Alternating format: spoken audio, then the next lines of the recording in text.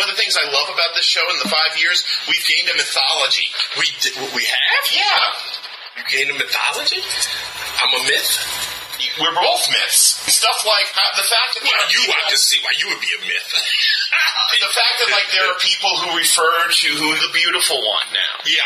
Who talk about how you can love your characters, but you can't love your characters. We all feel better in the dark. We all feel better in the dark. We all feel better in the dark. I'm gonna drop this one time for your mind right now. Tommy D on the mic, best listen up now. Better in the Dark is taking place right now, but this ain't a normal show, this is 0.5 now. Yeah, I said it, show's a little shorter, but they give you content in a timely order. So, take notes of everything they mentioning. Better in the Dark, 0.5, get the listening. Hyphen, what it is right now. Tom is what it is right now. Derrick, what it is right now. Better in the Dark, what it is right now. And until we get back in touch with you, go watch that movie. Right, Davin? Go watch that movie. Now, this is one of the reasons why, ever since Derrick and I came up with the 0.5 system, it's so cool. Yes, because occasionally what happens is that when Tom and I are doing a regularly scheduled episode of Better in the Dark, where we know we're going to cover this topic or that topic, or we're going to review this or that, but as so often happens, because as we constantly tell people, and I get email about this to this day, this is not scripted. Whatever you are hearing is coming out of our mouths at the time it's coming out. Of course, we do call each other and we say, okay, well, what are we going to do? And in a very general way, we know what we're going to do. But part of the reason why, and I believe you will agree with me on this 100%, Tom, what makes this show what it is and why you guys support it is because of the synergy that happens when we're actually live going back and forth. Because sometimes... Let me pull back the curtain for a second. Please, my friend, go right ahead. Here is how the process for our schedule comes in. Usually Derrick and I talk once or twice a week. Even we're not going to do it, we call up just to talk BS How and are everything you? like that. How are You know, I'm fine. And we'll just start talking about any old shit that's in our head. And eventually... Which is how this mess... Which is how you got me into this mess. And eventually we'll start getting onto a subject, and one of us will say, let's put this on the schedule. Right. This is an episode. Then it ends up being on what we call the docket. Frequently, I even have to stop Tom from talking. I said, whoa, man. Say that for the episode. Right. I said, this is too good to waste on me. And that's how a lot of what you hear comes out of these conversations, because what you're hearing, and we've said this in the past, is just me and Tom having a conversation. Same conversation you hear us having on here on the podcast with you, we have on the telephone. We were recording an episode yes, about the Malou trilogy, which you probably have already heard, because 0.5s are banked in the case that something happens when one or both of us are incapacitated and can't do a regular show. Right. And we got into talking about this issue with Aisha Tyler, who is somebody that both Derrick and I really, really like. The Geek Goddess, I call her. She was invited to be the lead presenter at an E3 panel for a gaming company. And she was lambasted by people who told her, in no uncertain terms, get your freaking pink, frilly, frou-frou petticoats out of our game. I'm going to even pull back the curtain even more. When Tom and I was discussing this in private prior to doing this 0.5, Tom said, well, do you think it's not just because... And this was Tom's opinion, not mine. I said it right out in the episode. He said right in the episode, it came from him, not from me. Well, do you think it's not only because she's a woman, but she's a black woman? For those of you who have never seen a picture of Aisha Tyler, which of course you would see plenty of, she is a comedian. I think we both discovered her at the same time. This is when I discovered her. When she was the host of the entertainment channel, which is known as Talk Soup. She took over for John Henson, if I remember correctly. Right, she took over for John Henson. That was where her career launched, and she subsequently went on to star in movies and shows. She's one of the co-creators of Archer, a very successful show on the FX channel. She was on a season of 24 where she played a bad guy. She was one of Ross's girlfriends in one of the later seasons of Friends. Matter of fact, she still remains the only black person that's ever been seen on Friends. Because it was such such a backlash from, there's no black people, there's no Hispanic people, there's no minority. Matter of fact, every minority was complaining there was no Asians, no white. So they brought her on. I think it was, like you said, the last season. And she remains the only black, which is something she'll make fun of herself. But she's a very successful comedian, very successful actress, who just happens to be, one, incredibly smoking hot, and two, incredibly knowledgeable about geek culture. Aisha Tyler is the girlfriend I wished I had when I was 16 years old. Oh, God. Because she knows video games. She knows comic books. She knows movies. And she is so smoking hot. It's not smoke, it's nuclear hot. She has her own podcast called Girl on Guy, where she talks with different comedians and sports figures and gaming designers and comic book writers about their craft. And she tells the story, I think she was telling the story when she had Zach Levi on. About how when she was growing up in Detroit, she would hang out in the arcades and just lay the hell out of Centipede or whatever. And I remember when I heard that, I said to you, I was talking to you the next day, and I said, I wish I would have walked into Playland, which was the major arcade here in Manhattan. Yeah, Playland. The one on 47th Street between Broadway and 7th Avenue. You could walk the floor through. You could walk completely through there. We had these things back in the day. History lesson, folks. Before we played video games at home, we had these things called video arcades. And if you wanted to play video games, that's where you went. You went with your friends at a pocket full of quarters, and Playland was the biggest one in Manhattan. You go there, you could play anything. Space Invader, Zork, Dragon Age. It wasn't the most current arcade. That usually was the Chinatown Fair. That little hole in the wall. The hole in the wall, right. It was literally a hole in the wall on, I think it was Mott Street. But it had the cutting edge games. Yeah, because you would have, frequently, they would beta test games from Japan. Right, they would get all the new games first, And see, if you was in the video games back then, in the era that me and Tom was talking about, you knew about these things. So when Aisha Tyler was talking about that, I said, this chick knows what she's talking about. You just have to listen to a random episode of Girl on Guy to realize she knows her stuff. And this is a different kind of pop culture we're living in these days. And this is something we talked about in the previous episode, where we actually have these actors and major celebrities who are knowledgeable about these things. They know about this stuff. They're just not fronting. Like Samuel L. Jackson goes buy comic books every week. And you have people like Kevin Smith, who makes major motion pictures and has his own comic book store. Our fantasy, my fantasy at least, is if I ever hit the lotto, first thing I'm doing, I'm opening up a movie theater and me and Tom are going to run it. I want to have a bar in there, I want to have a restaurant and a comic book store all in the same thing. But these are people that have grown up in the culture and have embraced it and share it with other people. They're not ashamed of it. They're not ashamed of it. There's another thing y'all guys have to understand. When me and Tom was coming, and see, this is what makes me so pissed off with a lot of you. Things weren't always the way it is now. Avengers wasn't always the highest grossing movie of all time. Like that crap? We grew up in a culture where if you like comic books, you were a leper. Why are you reading that stuff? You're a grown man. You're not supposed to be. You got to remember something. Comics up until, I would say, around the mid-'80s. It was the early 90s. First off, you had these comic artists who were superstars. People who walked around like Rob Liefeld and Todd McFarlane. Who became rock gods. Yeah, exactly.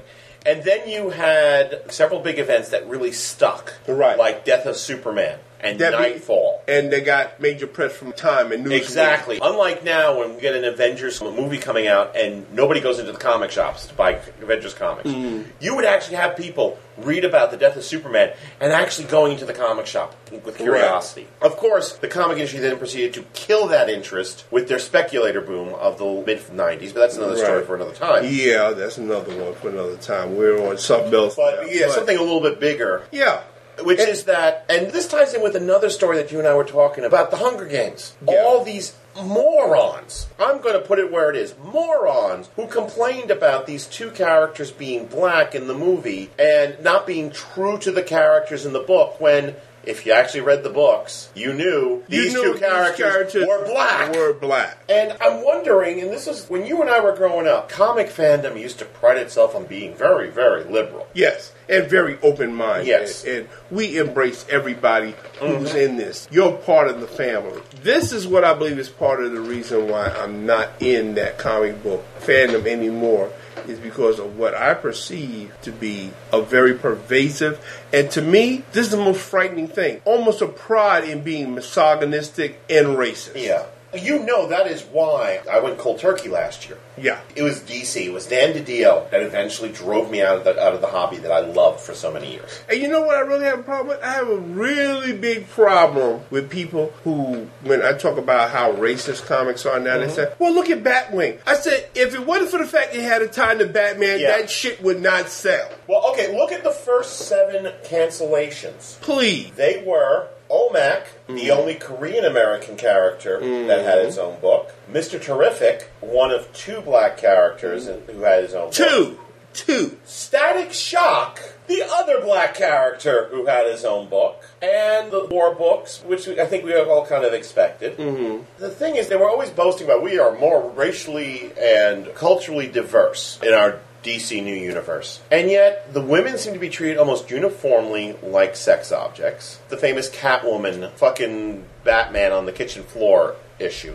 The famous scene, and you know how much I love the Teen Titans. Yes, I do. The whole Starfire thing. Who will have sex to anyone. It's a sex toy. I mean, let's put it on the table. If we're going to talk about it, let's talk about it. She's a sex toy. And she's there. And this is what disturbs me. You have comic book creators that are manifesting whatever issues they have with women or race, and they're putting it in their stories. A lot of these stories I see coming out, these guys got issues with women. Yeah. What bothered me? Another thing, going back to Marvel, when they said, we're going to have Mephisto undo Peter Parker's marriage, he's going to make a deal with the devil because readers don't want to read about a married Peter Parker. Yes, they do. Readers love a married Peter Parker. They didn't have a problem with it. You had a problem with it for whatever reason you have with women or with marriage. You had a problem with that. You manufactured the situation where it's Peter Parker makes a deal with the devil, and there's one character, one of the most moral characters. With great power comes great responsibility. I wouldn't even put him next to Captain America in terms of morality. Yeah. Peter Parker would never do that. I don't care if he lost his Aunt May, his own life. He would never do that. He goes from being, prior to that, a character who was moving on with his life and living his own life to a mewling mama's boy. Yeah. But see, that is what a lot of comic book readers, and apparently the editors, y'all gonna hate me for this, but editors at Marvel and DC, y'all guys should be fired. Because you don't edit. Because you let the writers do whatever the fuck they want to do. Right. And you don't tell them, no, you can't do this, you can't do that, this is what you have to do. And I understand, y'all guys gotta sell comic books. You do. So you get a big name that's slumming because they can't get a movie deal or a TV thing, and Michael Straczynski, or a book deal, and you have them write your comic books, and you say, well, you just go ahead and do whatever you want. So you know it's a lousy story. But see, comic book readers who will not go back and research the history of the genre that they claim to love so much, they don't know any better. Right. And that's a lot of you listening to this, quite frankly. But getting back to Aisha Tyler and the Hunger Games in this, I think that for an audience base that claims to be so liberal, I do think there is, not everybody, we're not trying to paint everybody with the same brush here. No, not everybody. I think that there's always been a level of misogyny and racial prejudice amongst them. And you know what which I think changed? What? The fact that social media has made it so easy to pop off without thinking. Because where did all this bullcrap come from with the Hunger Games? From Twitter. Right. We're giving nuclear bombs to cats. People, if you notice, and anybody that's been on my Facebook page, matter of fact, if you've been in any one of my sites I'm affiliated with, what do you see on there? My real name. Yeah. Derrick Ferguson. I don't hide behind any kind of cute nickname or pseudonym or whatever, because what I say is what I am. Same with me. I put it on there because whatever I say, I stand behind 100%. And if you have an issue with it, I want you to know where to find me. Yes, I do. I want you to come back and say, listen, I didn't like what you said, Derrick Ferguson. I didn't like what you said, Batfan 1395. Yeah, or Beezy Weezy 319. No. And see, that is why when people send me emails anonymously or comment in my blogs anonymously, I delete it. And they say, well, it's my right to be anonymous. Yes, it is. It is my right to delete you. Because if I can give you the courtesy and let you know who you're dealing with, I demand the same courtesy in return. You let me know who I'm dealing with. But I think that what's going on, back in the old days that you and I remember, where you didn't have the internet and can go to an E3 site and put in an anonymous email saying, what are you doing putting this black woman up. You saw. Yeah, you notice that these are always the people that think they're really smart but aren't. Oh, you're an asshole for doing this. She's inappropriate. These are people, first off, who haven't done their research. Of course not. Anybody who's been able to Google Aisha Tyler for more than 5 minutes would know exactly where she's coming from. Now, let's say, for instance, folks, if this was Beyonce who had done that, we'd be agreeing with you. But see, somebody like Aisha Tyler, who has her street cred, she's been in this from day one. She didn't deserve the backlash that she had gotten. It's ridiculous. And neither did the people who made the Hunger Games. Not a movie for me, not a movie for you. No. But it's obvious to me that these people read this book because they cast true to type. Even the writer of the book, she said herself on Twitter, obviously these people haven't read my book, because if they did, they would have said this is not a white character, or even this is a biracial character, which is what she was thinking. The Hunger Games, because it's in the future. Right. She said everybody's going to be biracial, which made sense to me. But no, apparently people, this is a story I tell people all the time to illustrate how much racism goes on. It was a guy who had read my fan fiction for years, and he had sent me emails. Oh, I love this. I love that. Oh, you're a wonderful writer. You do this so good. And then my first book comes out, Dillon, the Voice of Odin, where I have a picture of myself on the back. I get an email from this gentleman saying that I knew he was a guy because he had told me many times he was a he. And he said, I don't appreciate you tricking me all of these years. I emailed him back, and I said, well, what are you talking about? He said, you should need to stop trying to write like a white man and write about stuff that is important to your people. So wait a minute. If you read the book, then you know Dillon's a black guy. So what you're telling me is, see, this is how pervasive the racism is? So you're telling me it's okay for a white writer to write about a black action hero, but I'm a black man, I can't write about a black action hero. But when I was writing about white action heroes, you had no problem with it. I'll be honest with you, and I've never told anybody this. I've never even told Patricia this. I couldn't write for about a month after that. That's how badly that fucked me up, that attitude. And I had to process that shit alone by myself and get to the point where I say, I can't let that stop from what I want to do. But this is the type of racism that's out there, and as you say, and that's the best thing you said in this episode, that you have people who are into comic books and movies and all this, geek culture, present themselves as being so liberal and so open-minded, and they have proven themselves in the last couple of years to be the most closed-minded people.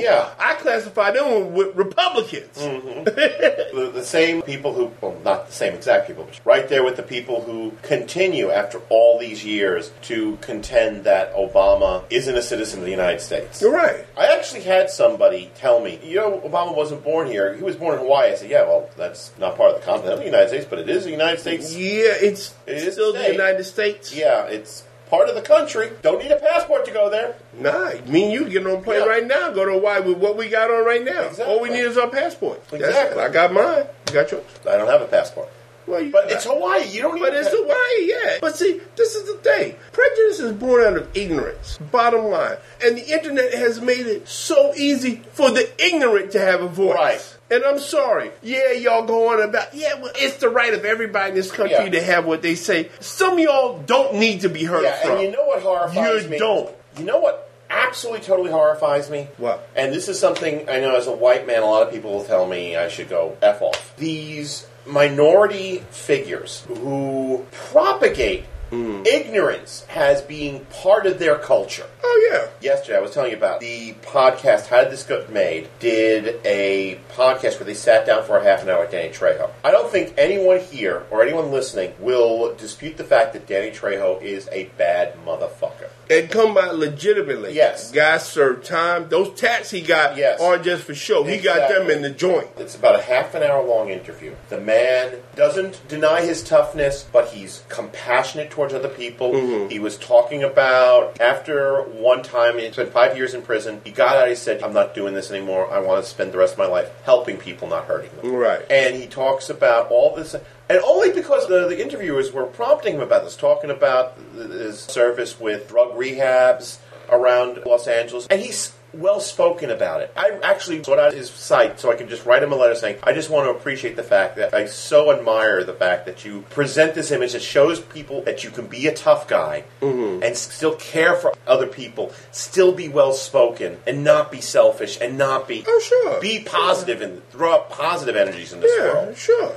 Because so many times, I don't read that white man shit. Oh, yeah. And I love the fact that if I disagree with anything, they throw the white man card. Oh, well, you're white, and you're ignorant, so... But see, you're more knowledgeable than a lot of black culture than black people I know. Seriously, there's some black people I know, and they don't know half as much about black culture as you do.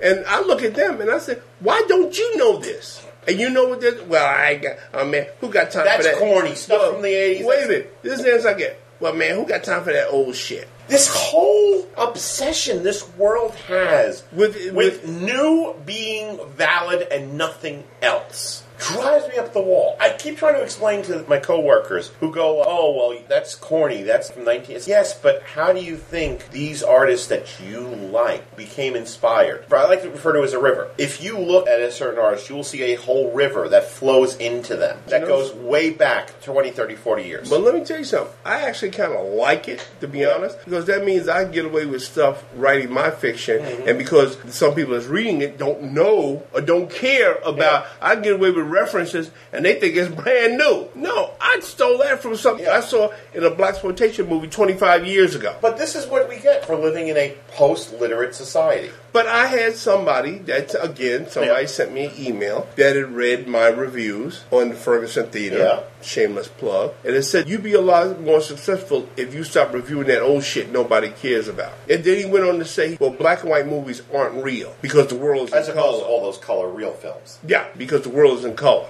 I said, really? Shameful. It's shameful. Oh, okay. Well, thank you for enlightening me, But son. also, let's be honest, the pop culture encourages this behavior. That's true. The pop culture, that TV station that only shows movies from 1990 on Saturday afternoons. AMC, which only shows popular movies except their slowest time. They're encouraging that belief that nothing worthwhile existed 10 years ago or 20 years ago. Which is why I always talk up Turner Classic Movies on the Facebook page, and I tell people, if you have cable, satellite package, if you don't have Turner Classic Movies, demand that you get it. And start watching these old movies because, of course, they bought up the whole library. Yeah. So they're about the only ones you can go see these movies from the 30s, 40s. Right. But it's also on Netflix, too. So if you have Netflix, folks, you can go on there and you can see movies from the 30s and 40s and 50s. And to be fair, give people credit. Sometimes the most reaction I get when I post something on Damn Your Ears, Damn Your Eyes isn't from the more recent films, but it's from when I do something like the Maltese Falcon or the Cat People stuff. And then I get these emails from people going, thank you, I love that movie. Yeah. Getting back to Aisha Tyler. There's a reason why these movies are still around and are rightly called classics, folks. Just because they're black and white, which to me is the most asinine, ignorant thing I've ever heard anybody say when I recommend a movie to them. The first thing they come out of, well, is it in color or is it in black and white? Well, what's the difference? Well, I don't watch movies in black and white. Why not? You know what? These are always the same people who complain, oh, Prometheus sucked. This sucked. Did you see Prometheus? I have not seen Prometheus yet. But this is why we have the movie culture right now where everything is about when you can get the biggest explosion and the biggest CGI monster on screen the fastest. So when you come back to me and you say, I hated Battleship, or I hated Prometheus, or I hated this, or I hated that, you brought it on yourself. Since you haven't seen it, I'm not going to spoil it for you, but there is one explosion in Prometheus that I, to this day, maintain didn't have to be in there. But I felt that it was in there because they say, we done went through this far in the movie, and we haven't had an explosion. We got to have one. Because it's, to me, it was a totally unnecessary explosion. Yeah. But yeah, you're right. It's just like that old saying, people get the government that they deserve. Yes. Well, people get the pop culture they deserve. You get the pop culture, you get the entertainment that you deserve. If you demand nothing better, then this is what you get, the lowest common denominator. Yeah. Before you people in the future, not 99.99% of our listening audience is not who I'm directing this at. No, but those of you know who we're talking about. Yeah.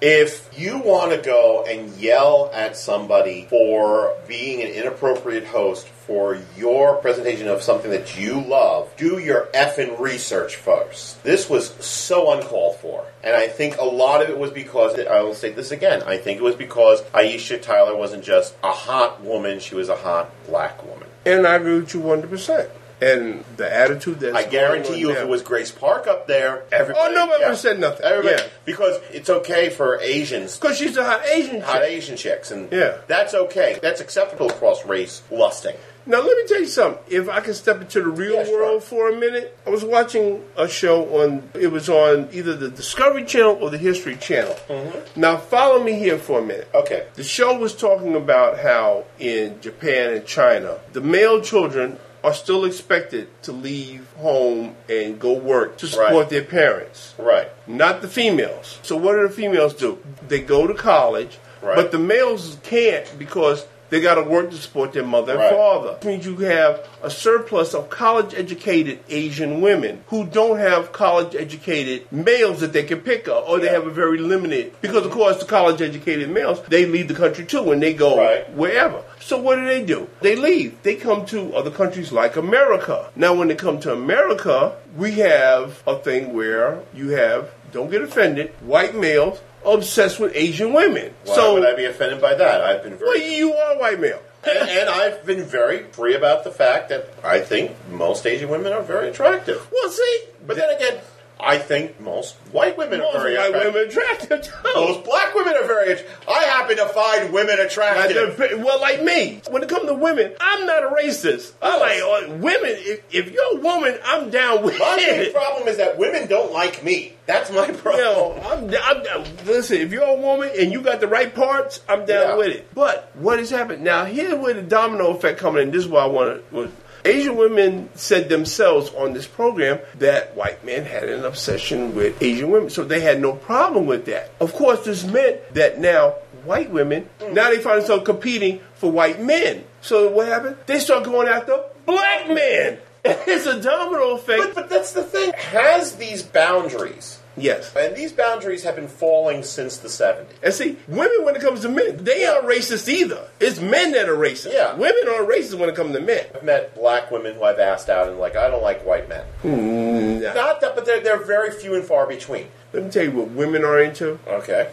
Class and monetary value. Women are looking for providers. Well, I don't have one. That's probably my main reason. Really? I may have class. Listen, when you meet a woman, and now I've just lost 90% of our female audience. Every time I meet a woman I've never met before, after my name, you know what's the next two questions she'll ask me? What do you do? What do you do, and where's your wife? What is she trying to find out? She's trying to find out. Are you financially secure? Yes. And are you single? Thank you. That's all I want. Once she knows those two things, then she knows where to put you. Yeah. There's another thing I'm going to get on. There's another episode. I'm so tired of y'all with this bullshit about, well, I don't like putting labels on people. Yes, you do. We all do it. Because the first time after you meet a stranger, what's the first question you ask? What do you do? Based upon the answer to that question, that's where you place them in your your personal social strata. And don't say you don't do it, because you do. Right. We all do it.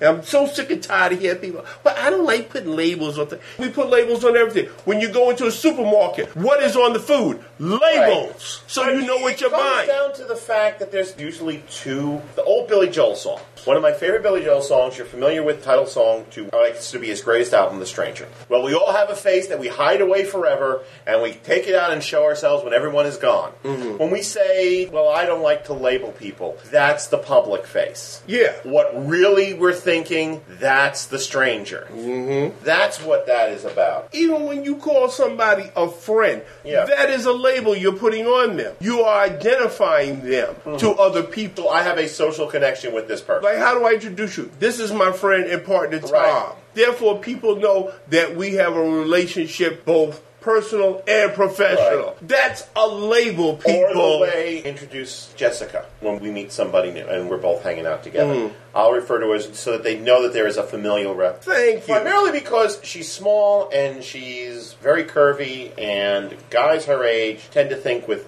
the wrong head. And I want to make Big Burly Uncle wants to make it sure. Don't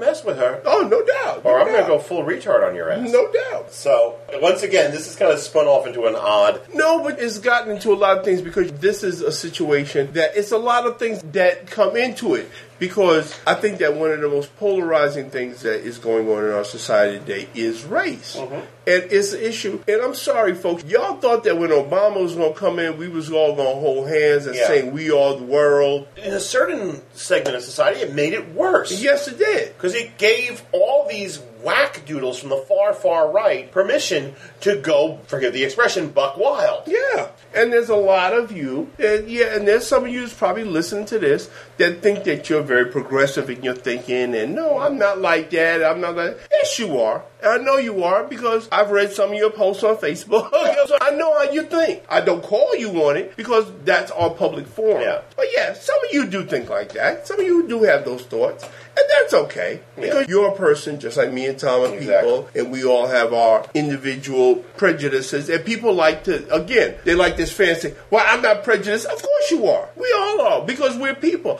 I will freely admit, yes, there's certain things I'm prejudiced against. There are certain people I'm prejudiced against. Now, to wrap this up, let me throw out a hypothetical. Yes, sir. Do you think that if all those guys who posted all those negative comments about Aisha Tyler, let's say that the way that the website had been set up, they would have 5 minutes before the comment went live. They had time to think about their comment. Do you think they would have taken it back? No. Because the culture that we're in now embraces that sort of knee-jerk reaction. Unless, of course, it's somebody else. See, you're not supposed to judge. See, that's the first thing out of people's mind. Well, you shouldn't judge this and you shouldn't judge that. Oh, but it's okay for you to do it. Well, and then here's the thing. I'm just keeping it real. Right. Or let me explain why. I can't believe I just did that.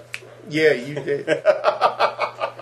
Every time I hear that phrase, it makes my blood run cold. What? I'm keeping it real. Oh, yeah, well, what you're doing is you're using the excuse of being real as a justification for you to allow... To be ignorant. Yes, and allowing all your ugliest intentions to come out. And there's nothing real about being ignorant. Ignorance is the lack of reality. There is no pride in being ignorant. Yeah. And that is the one thing that scares me. And unfortunately, we've got a society coming right this second. It's marching on us now because these people are in high school. We are marching towards a society where the ignorant far outweigh the knowledgeable. There's a lot of things that scare me in this country, but one of the major things that scares me, I would say it's number 2 in the top 3, is the pride people take in being ignorant. I take no pride in being ignorant. I take pride in being a genius. I'm sorry. If y'all gonna hate me for that, then y'all hate me. I take pride in being smart. I like being smart. I like knowing things. I'm sure you've been called an Uncle Tom in your time. Oh, sure. Plenty of times. I get called Uncle Tom now. That so pisses me off. It's, so you're being told, you're being uppity. You're being untrue to your culture by being smart. And I have been taught to my face. Yeah. People have asked me, why are you writing that white man shit? I said, well, what are you talking about? That stuff you write, man, that ain't real. Excuse me, did you buy it? Nah, man, but I know what you write. And this is an actual conversation I've had with a person, face to face. Yeah. Where they said, well, man, you got to write something about us. Oh, so you mean I should write something about drug dealers shooting up each other and turning out hoes? And yeah, man, that stuff is what's happening. That's what people want to read. Well, fine. If you want to read it, I got no problem with that. I do not have an issue with that. But that's not me. That's not what I write. This is a society that thinks that Scarface is a role model to aspire. It's a documentary. Yeah. Oh, yeah. But listen, I've got called that plenty of times. People have told me. I had a woman, actually. Patricia had taken, again, my first novel, Dillon and the Voice of Odin, to her job and sold them to a bunch of people. And one of her coworkers said she wanted to meet me. And she completely blindsided Patricia because Patricia didn't know what. She just thought she was going to congratulate on me. So when I went and met the woman, she said, well, I want my money back. Well, why? What's the problem? Well, I like your book up until the part where you had Dillon sleep with this white woman. I don't support that. I want my money back. Patricia was getting ready to take her head off. I said, no. She's not a person you want to anger. I reached in my pocket and I gave the woman her money back. Because I don't want somebody who thinks like that reading my stuff anyway. Yeah. If that's the basis that you're going to base my whole book on, fine. I don't want you reading it. I don't want your money. I want to point out that in the novel I've got coming out, one of my characters is a biracial man who is married to a white woman. Yeah. The whole point, it's 1940, so he's hiding his identity. And one of the good things about your book is that if you actually read it, you know it. But it's not like you shove it in our faces. But if you actually read it and you read what the characters are saying and the relation and what's going on there, then you know what's going on. Anybody who would say that to me would probably get punched in the face. We should be writing about characters, not about black characters or white. Their ethnicity should not be defining them. Right. Well, it goes into sexism. I've got emails from people that told me, that said, I really love your Dillon stories, but how come you don't have any gay characters in there? And I said, what makes you think there's not one in there? Well, you never say it. Well, why do I have to say it? Yeah. If the sexuality is not important to the story, I'm not going to make an issue of it. Exactly. If it'll make you happy, pick any character you want. And say, as a matter of fact, there is a gay character in there, and I know who's gay. I just haven't said it yet. You know why? Because it's not important to the story I was telling. The character's sexuality was not important. Well, I want to stop the story dead for him to raise his hand and say, oh, I'm gay. No. You had this big, look at us, how progressive we are, bang, where you had Marvel doing the marriage of North Star on one end, and then you had DC saying, we're going to out a major character, and it turned out to be Alan Scott. Of Earth 2. Which is, of course, the Earth that they can conveniently forget if this stunt goes over badly. Which is probably not going to be around in 6 months due to bad sales. Yeah. Oh, that's the great dirty secret to the DC 52. Yeah. The sales have plummeted in the last 6. Yeah. This is why I don't understand why people get so worked up about it. The damn book isn't going to be around in 6 months. Sales. Yeah, I know some of you out there, why are you always talking about DC? Why? You know what? I have nothing against comic books. I've been reading comic books since I was 12 years old, most of my life. What I object to is bad comic books. Yeah. And what is being produced now by DC and Marvel is bad. I'm not saying don't stop reading comic books. There's plenty of worthwhile independent comic books out there. Go give your money to them. Yeah. Go give your money to people who really deserve it, who is putting out entertainment that's worth the time reading. More importantly, putting out stories they want to put out. Yeah. So, since this is a 0.5, we're supposed to keep it down a little bit, and this is a little bit big, but that's okay. To sum up, guys, first off, don't be ignorant. Right. 2, think before you say something, and more importantly, do your research before you present a position on something. Please do us all a favor. And don't pretend that you don't have negative human emotions when you do. Yes. That's basically what we have to say. This is probably not going to be a very popular episode, is it? It's not, but hey. We need to say it. Well, as Millie Jackson said, I had to say it. Yes. And also, we still pledge our allegiance to Aisha Tyler. The Geek Goddess. We're behind you. Who, by the way, married to a white man. We are behind you 100%, Miss Tyler, and we worship. You're welcome to come on the show at any time. We worship and we revere you for the Geek Goddess that you are. Exactly. We won't even say anything unless spoken to. Trust me, you're welcome to come on the show. And that's it for this week. Normal service, as always, will be resumed in 2 weeks' time. Okay. God bless.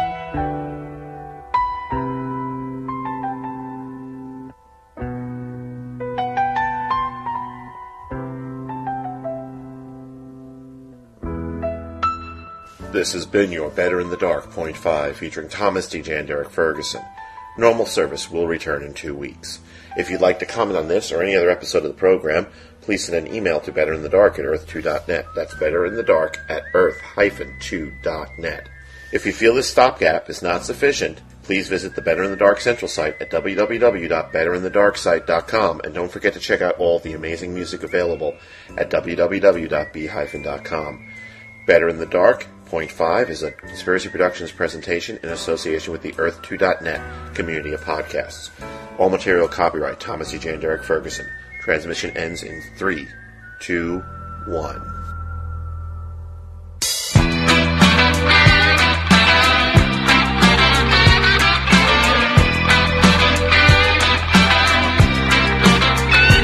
Well, we all have a face that we hide away forever, and we take them out and show ourselves when everyone has gone. Some are satin,